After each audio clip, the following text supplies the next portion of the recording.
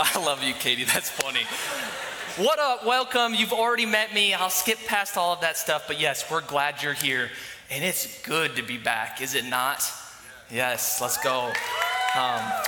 One thing last about that small groups. So with 28 groups, over 60 leaders, and I can tell you every single one of them chooses to be a small group leader because oftentimes in the past, God has moved in groups in their life and they want to give back to you. So don't just take it from me, take it from every single one of them. But last week, we kicked off a brand new series called I Am. And in the series I Am, we are looking at who is Jesus. That's the question we're trying to answer. And thankfully, Jesus has given us plenty of material to understand who he is. Nowhere is that more obvious than in the book of John. In the book of John, there are 7 statements that Jesus makes that go something like this. They say, I am, and then there's a blank. And he fills in those blanks with different statements to reveal who he is. Last week we started and Jesus said, I am. Oh, that was so weak. Some of you were here last week. Jesus said, I am the gate. He said, I am the gate. And this week he's going to say something different, but in each and every one of those statements, he is revealing something about who he is and how we can follow him. And so we're on to another week in this, and ultimately our hope and our desire is this series is going to teach you more about Jesus. That as Christians, everything's about Jesus. The songs we sing, they're about Jesus. The word we study, it's about Jesus. The life we try to live, it's about Jesus. The reason we're gathered is it's about Jesus. And so anytime we can teach you more about Jesus, it's going to be amazing. And so tonight I'm hoping it's the same. But before we get too deep, I got to ask you a question. Have you ever gotten it just totally wrong? Come on, some honesty, yes. I'm talking about that moment where you have utter confidence, right? In your gut, everything in your being says, I am right. There is no way in the entire world that you could possibly be wrong, but then you're wrong. That moment that is often mixed with maybe some embarrassment, maybe some humiliation, just that bitterness that comes with being wrong.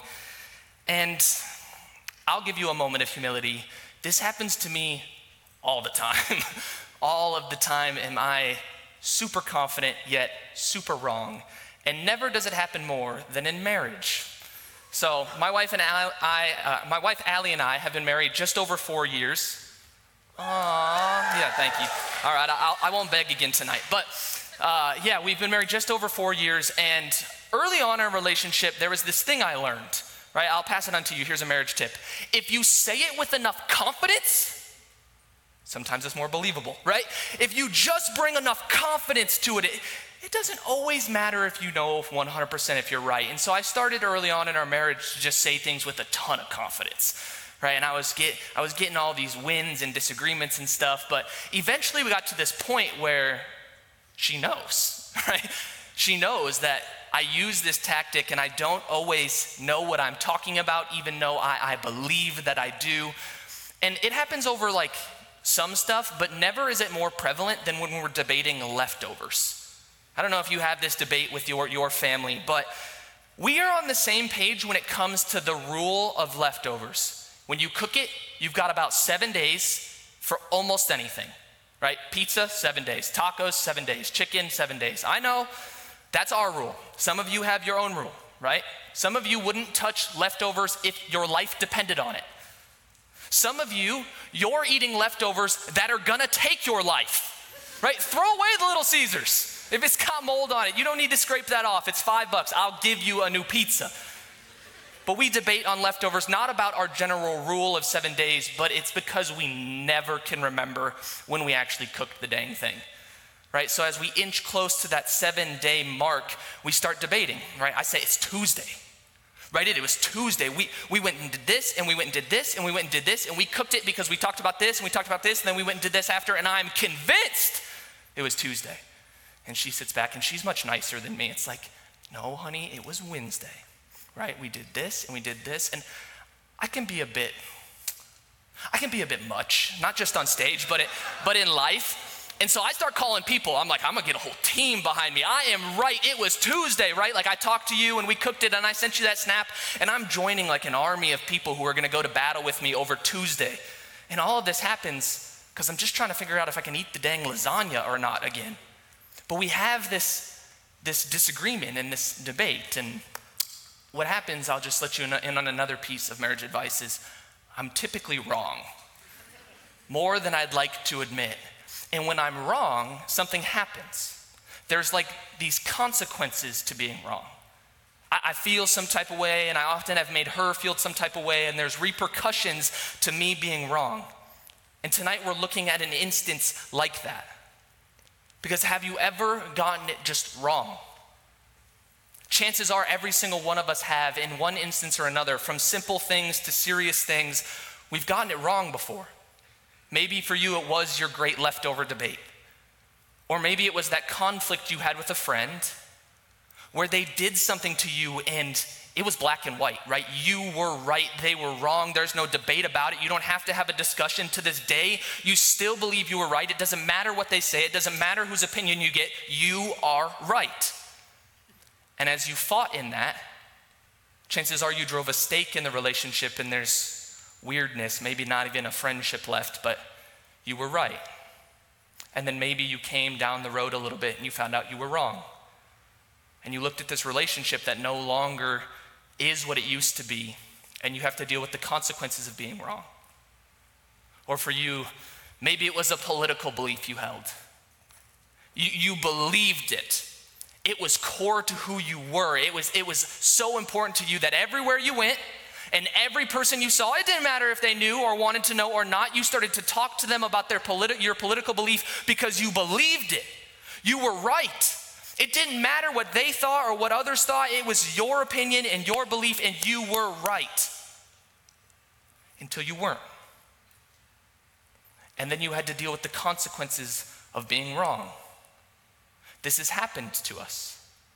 Maybe not those two examples, but something like that, where we so easily dive into a belief and we try and we fight and we push for that belief, but you can see it's easy to get entrenched to a belief and become blind to truth. It's easy to so passionately believe something, yet be wrong. All the while, we have to recognize that truth matters. It does. As much as sometimes culture wants to tell us that it doesn't, truth does matter, and it matters deeply. When we get stuff wrong, there's consequences. So tonight, Jesus will say, I am the good shepherd. He makes this statement in the book of John. He says, I am the good shepherd, and in that he declares a truth about himself. In that truth he's declaring about himself, it has implications for the way that we live life. Not only that, it has implications for our eternal destiny. Yet it is a truth that is highly debated, that you can go back to the biblical times and you can stretch out history to today, and there are people who have adamantly, passionately disagreed with Jesus, who have claimed he isn't who he says he was. And every single time someone takes that stance, there's consequences to that wrong belief. And so my heart tonight is that you wouldn't get pulled in with that, but rather I could teach you about the truth of who Jesus is. And so if you have a Bible, feel free to open up to John 10. If you don't have a Bible, out at the info desk in the foyer, we have free Bibles every Sunday night that we would love to give to you. Just feel free to swing by, take one on your way out. Otherwise, the scripture will be on the screen behind me. But as you flip to John 10, I'm going to pray. Father, thank you tonight for the chance to open up your word. Thank you for your Spirit who is present with us, that wants to lead us through this word. I pray that you would teach us what we must hear and see, and that we would walk away from here loving you more. In Jesus' name, amen. John 10, it starts like this. I'm just going to read you the first 5 words. Jesus says, very truly, I tell you. 5 words to start off the chapter of John 10. He says, very truly, I tell you. And oftentimes this feels like insignificant scripture. It's the stuff you just skim past as you're trying to cut to what's really deep, right? You're trying to get to the meat. But we can't do that tonight. And the reason is because there is a profound weight to these first 5 words Jesus has offered us. When he originally spoke them, he would have spoke them in the Greek language, and then they would have been penned in Greek, and now it has been translated to English. But if you look at the original Greek of these words, it starts like this. It says, amen, amen. Now, some of you are saying, I've heard that Greek word before. Right? You might say it, amen. I'm not going to judge, it's fine, right? Amen, amen is how Jesus starts this. And how we typically say it today is it's at the end of a prayer. And when amen is at the end of a prayer or at the end of a paragraph of text, it translates as this. It translates, let it be so. And so Christians, we end our prayer with amen, making this final declaration to God, let it be so. Amen. However, when amen finds itself at the top of a paragraph, when it starts a body of text, it translates differently. Same word, but different meaning. So instead of amen meaning, let it be so, when Jesus says amen, amen to start chapter 10, what he is saying is a very firm truly. It's why if you're holding an ESV Bible in front of you, it would read truly, truly. Jesus is putting this emphasis on the start of his text. Actually, when you read the Bible, you'll notice repetition is there for effect. I tell you all of this to say, Jesus is stressing what we're about to read tonight. He is putting extra importance to both the audience of that day and to us tonight. He is saying, truly, truly, very truly, amen, amen. And if I could translate it for you, Jesus is saying straight up, you need to hear this. It is in all caps, this is important. But I get it. Everything Jesus says is important. He's the Son of God.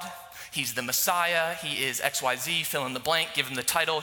He's everything, right? Everything he says is important. But there are 4 gospel books to start your New Testament. And as you flip through those 4, you're going to find all kinds of red letters that are all quotes by Jesus. He said so many things that they're all important. But when the Messiah, the Son of God, when Jesus highlights its importance, that should cause us to lean in. Because across the Gospels, not every time does Jesus speak, does he start with this declaration of importance. But here in John 10, in the midst of what is a body of work and in a life of ministry, when Jesus has said many words, he wants us to put extra importance on John chapter 10. When the Messiah says something and he highlights it for you, we better lean in and take note. Amen, amen. He follows those words by saying, anyone who does not enter the sheep pen by the gate, but climbs in some other way is a thief and a robber. I'm gonna assume we know stealing and robbing is bad. If you watched any movie growing up, read any book, or had any plot line described to you, the robbers and the thieves are bad guys. Even as a little kid, I understood this. When I was about 5 or 6 years old, there was a period of time, I'd say it was probably about a year, where I couldn't fall asleep at night because I was convinced robbers were breaking into my house. I lived in a yuppie neighborhood in Sioux Falls, South Dakota, and I was terrified of people breaking in. Nobody was coming into my house, but yet every single night I would cry and whine, and I couldn't fall asleep because I was convinced. Because the robbers and the thieves, they scared me. And when we hear Jesus' parable tonight, I think we need to feel a little of that fear. We need to understand what we're dealing with here. That the thieves and robbers are people we should be apprehensive of associating with. There should be this step back, this further examination of this group of people because yes, they were wrong. And none of that is that crazy. It shouldn't be groundbreaking to you. But things get a little spicy when Jesus starts to call the Pharisees thieves and robbers. The Pharisees, they were a group of religious leaders who obsessed over the rules. Their entire focus was to make sure everybody in the nation of Israel obeyed every law perfectly. They believed that the rules were the most important thing to God. And so they led the people of Israel, they led God's chosen people in a way that they said, you better act right. You better stack up those good works. You better do enough good stuff. And maybe, just maybe, if you get it right perfectly, maybe God will be pleased with you. And all the while, the Pharisees, this group of religious people, their belief system oppressed people. It oppressed people. The nation of Israel found itself walking around on eggshells, trying to live up to this bar of perfection. Trying to just make it through the day, living up to the rules and burdens placed upon them. And some of you feel that. You know what it's like to be expected to perform perfectly all the time. You feel some of that religious burden. You felt that oppression, maybe by the church, by a family, by a friend, or you have put it on yourself. But some of us, we have felt that perfection is the only way. And it oppressed the people. But boy, did the Pharisees believe it. They believed it. It was core to who they were. If they were going to have any idea communicated, it was this idea. It was intrinsic to the way that they functioned in life. Everybody that they could talk to, everybody that they led, they spread this belief, they spread this confidence that you must live perfectly. And when they did that, they oppressed people. And we see that wrong beliefs hold consequences. We see that like thieves and robbers, the Pharisees hindered people from a relationship with God.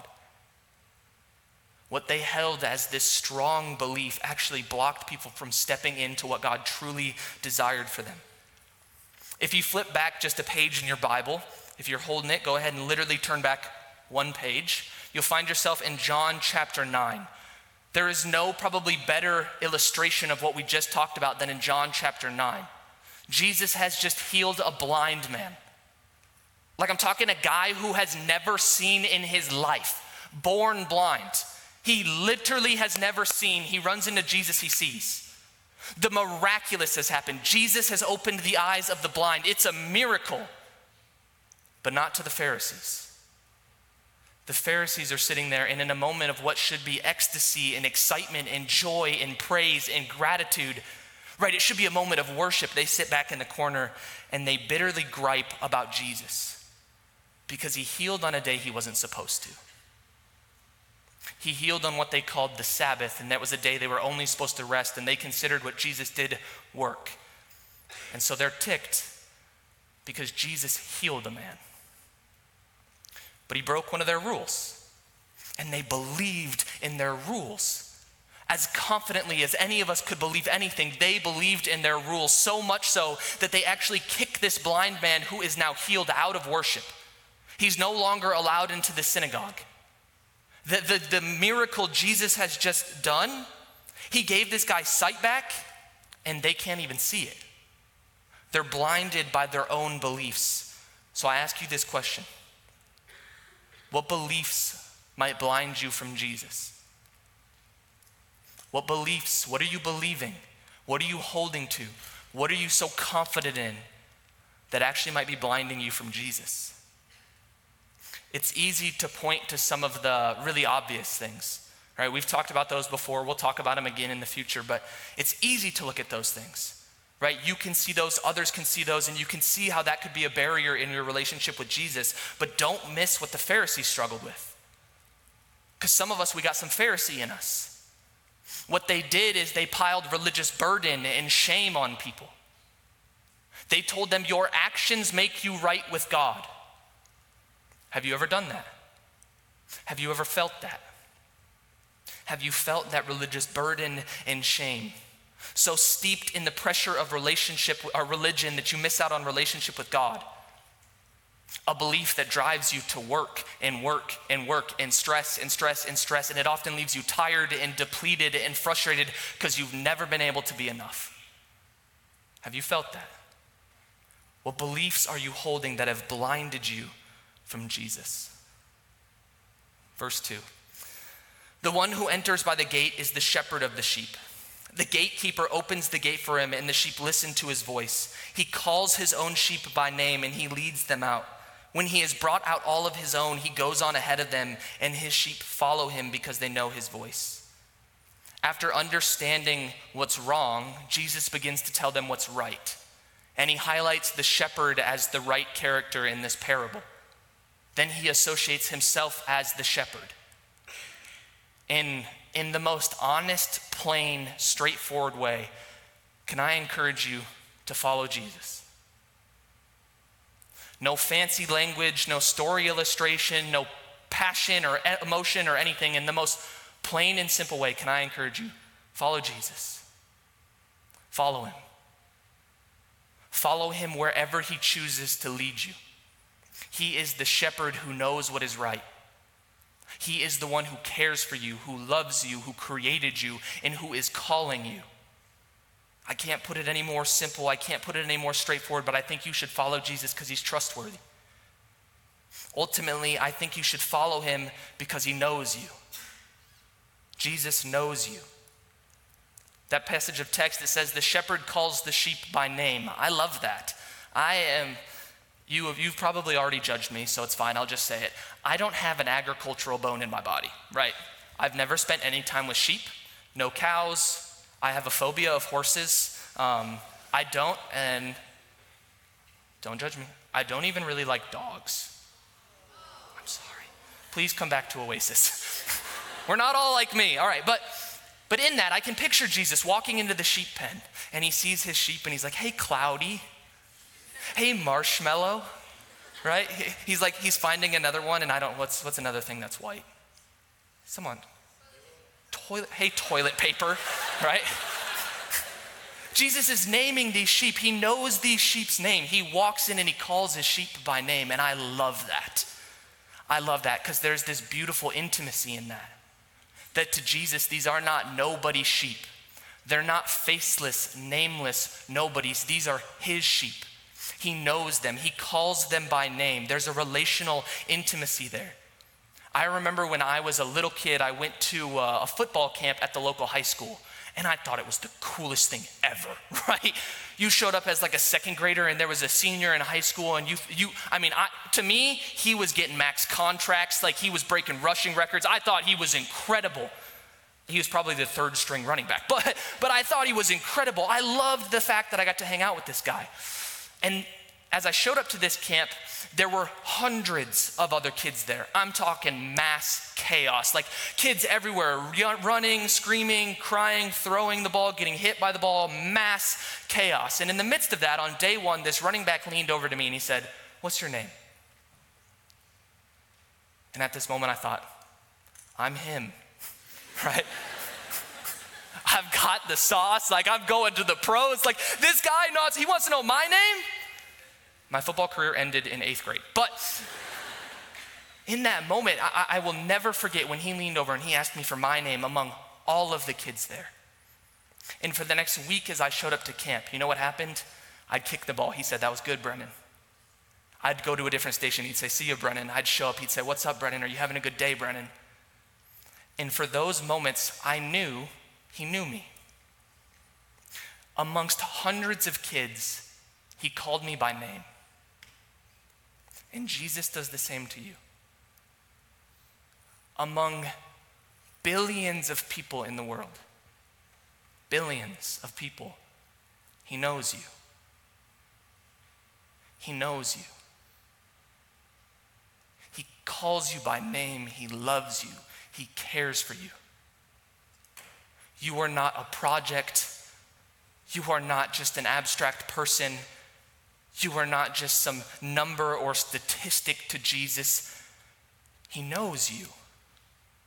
He calls you by name. He knows your name. He knows your story. He knows your struggle. He knows your shame. He knows you. And he says, come to me. That's why I think you should follow Jesus. It's because he knows you. Jump down to verse 11 for me. Jesus plainly states, I am the good shepherd. And at this point, some of you are like, are you serious, dude? It has taken you 25 minutes to get to the main text. Sorry, yes. This is the statement we've been building to all night. Jesus in John 10, verse 11, he says, I am the good shepherd. And the problem with that is I feel like we don't value the word good anymore. To us, good is just a nonsense response that we throw out to all kinds of questions all the time. I'm standing out in the foyer and we did the Midwest greeting, me and like 500 of you. And what did I say? I said, hey, how are you? And you said, good. Good, Brennan, doing fine. What did I respond back? I said, good, things are good, right? And you walked in here, you were stressed, you said good. You were tired, you said good. You were lonely, you said good. Right, you were overwhelmed by all of the people, you said good.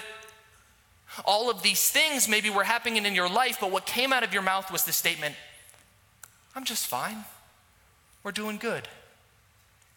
And it sums up the way we currently use the word good. It has become this middle of the road descriptive word that holds no weight, yet Jesus is the good shepherd. And some of us live like that. We live like Jesus is just, fine. Jesus, yeah, he's good.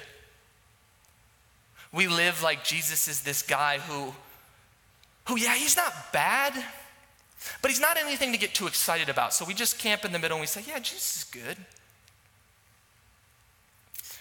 We admit his goodness without holding any weight to the claim. We claim faith in Jesus, but it doesn't impact the way we live because he's just good.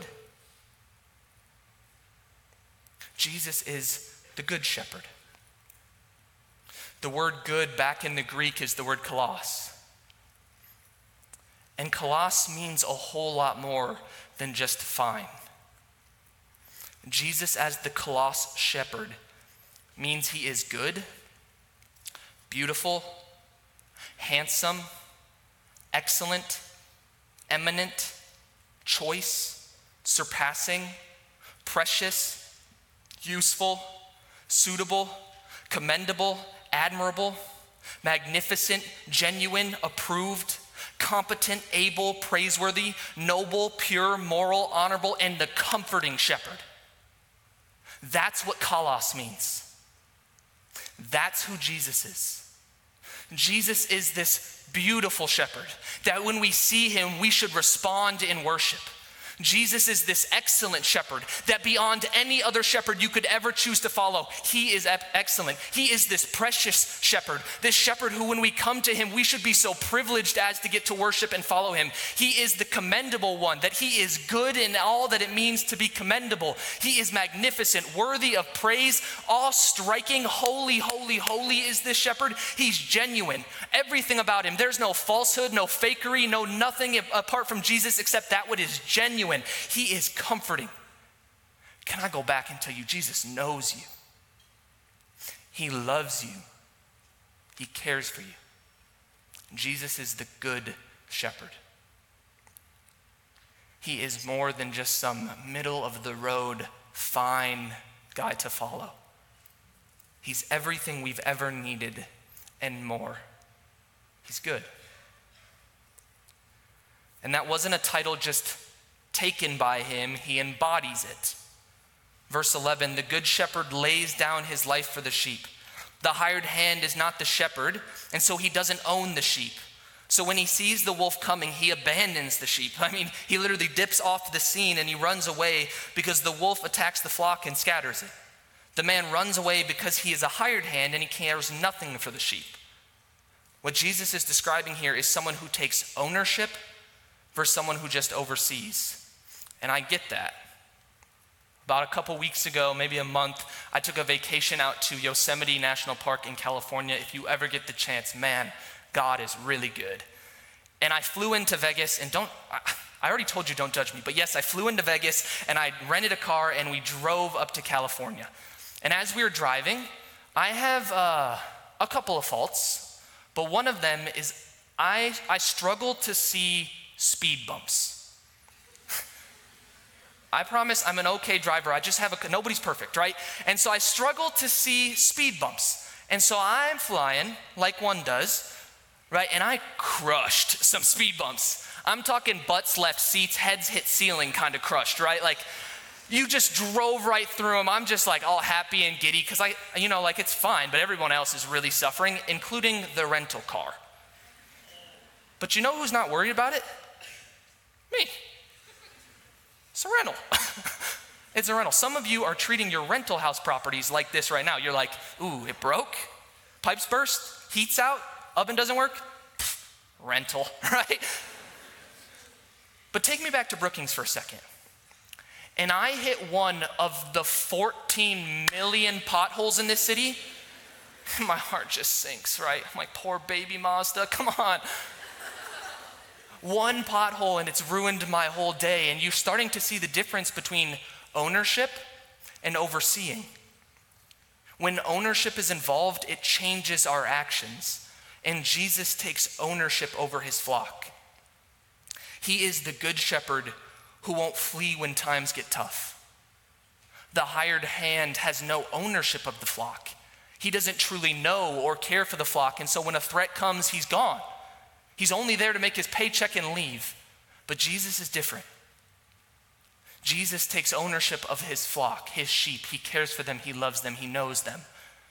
And so when the greatest threat came, when sin entered the world at the origin, and then when every single one of us have sinned, am sinning, will sin, there created this separation between us and God. And that separation is a scary place to be. Because when we are separated from God, it makes us vulnerable to the thieves, to the robbers, to the enemy. But this is how good God is. When we abandon him, he didn't abandon us. When we turned our back on him, which we have done, right? When we have fallen short of all he has called us to, when we walked away from him, he never walked away from you, not for a second. Instead, he sent his son, the Son of God, the Good Shepherd, Jesus, and his son did what only Jesus could do. He lived the perfect life. He died a sinner's death. He was pinned to that cross, murdered by the people he came to save. 3 days later, though, he rose from the grave. And when he did, he embodied the term, the Good Shepherd, because the Good Shepherd takes ownership of his flock. This threat came and Jesus did not turn his back on us. No, he laid his life down, and Jesus sacrificed his life so that we could live ours with God again. That's the good news of what Jesus has come to do. Verse 14 and 15, Jesus says, I am the good shepherd, and my sheep know me, and I know my sheep. Just as the Father knows me, and I know the Father, I lay down my life for my sheep. Relationship is not just about one person knowing another. Relationship is a two-way street in which we give and we take. And Jesus is making the same claim here. He says, I know my sheep, and my sheep know me. We've just talked about how Jesus knows us. He loves us. He's done everything in his power to know you. But my question in return is, do you know Jesus? He knows you, but do you know Jesus? And when I ask that question, I'm not just asking about your religious activities. I'm not concerned with your religious resume. It might be long, it might be short. I'm asking, do you know Jesus? In an intimate, deep, personal way, do you know him? One last Greek word for you. That word know there is the word gnosko. And it's the same word in verse 14 as it is in verse 15. And in verse 15, Jesus has changed the direction of the relationship. He's no longer talking about us and him. He's talking about him and his Father. Many of us typically just call the Father God. And together, God and Jesus are inseparable in the unity of the Trinity. They are together, knowing each other in a relational, deep way, in an indescribable sense that we can't even often fathom. But Jesus and the Father, they know one another. There's no distance between them. There's no gap between them. There's nothing hidden between them. They know each other. In the same word Jesus uses to describe his relationship with the Father, he uses to describe our relationship with him. Do you know Jesus? A deep, connected, nothing hidden, 100% sold out, in love, walking with, open, honest, transparent type of relationship. Do you know Jesus? Remember at the beginning, Jesus stressed just how important this was. In all the things he ever said in the Gospels, there are highlighted moments when he told us, lean in, take note. This is one of those moments. And it started with a challenge. He said, don't follow the thieves and the robbers, instead follow the good shepherd. And then he told us, I am the good shepherd because he has given everything so that we might have something with God. His command, his challenge is follow him. Yet I'll finish with this. Verse 19, it reads, the Jews who heard these words by Jesus were again divided. And I want to finish with this because I need you to recognize that they had a choice. Jesus preached these important words, and the people got to choose whether they believed them or not. They could choose whether they followed the thieves and the robbers into a place where they didn't want to go, or they could choose to follow the one good shepherd. They could choose to believe Jesus is who he says he is, that he is the Son of God, that he is the Messiah, that he is the Savior, that he will be their Lord, that he is trustworthy and kind and good. They could believe that or not. Tonight we have a choice whether to follow Jesus or not. I can't make it for you. The person next to you can't make it for you. Your parents can't make it for you. Your grandparents, your friends, nobody can make this choice for you but you. But you have a choice tonight. When Jesus has declared who he says he is, will you believe him or not? I encourage you to take him up on his offer. Because there is life found in Jesus. There is hope found in Jesus. There is peace found in Jesus. Everything he offers you is good, and it's exactly what you've been desiring.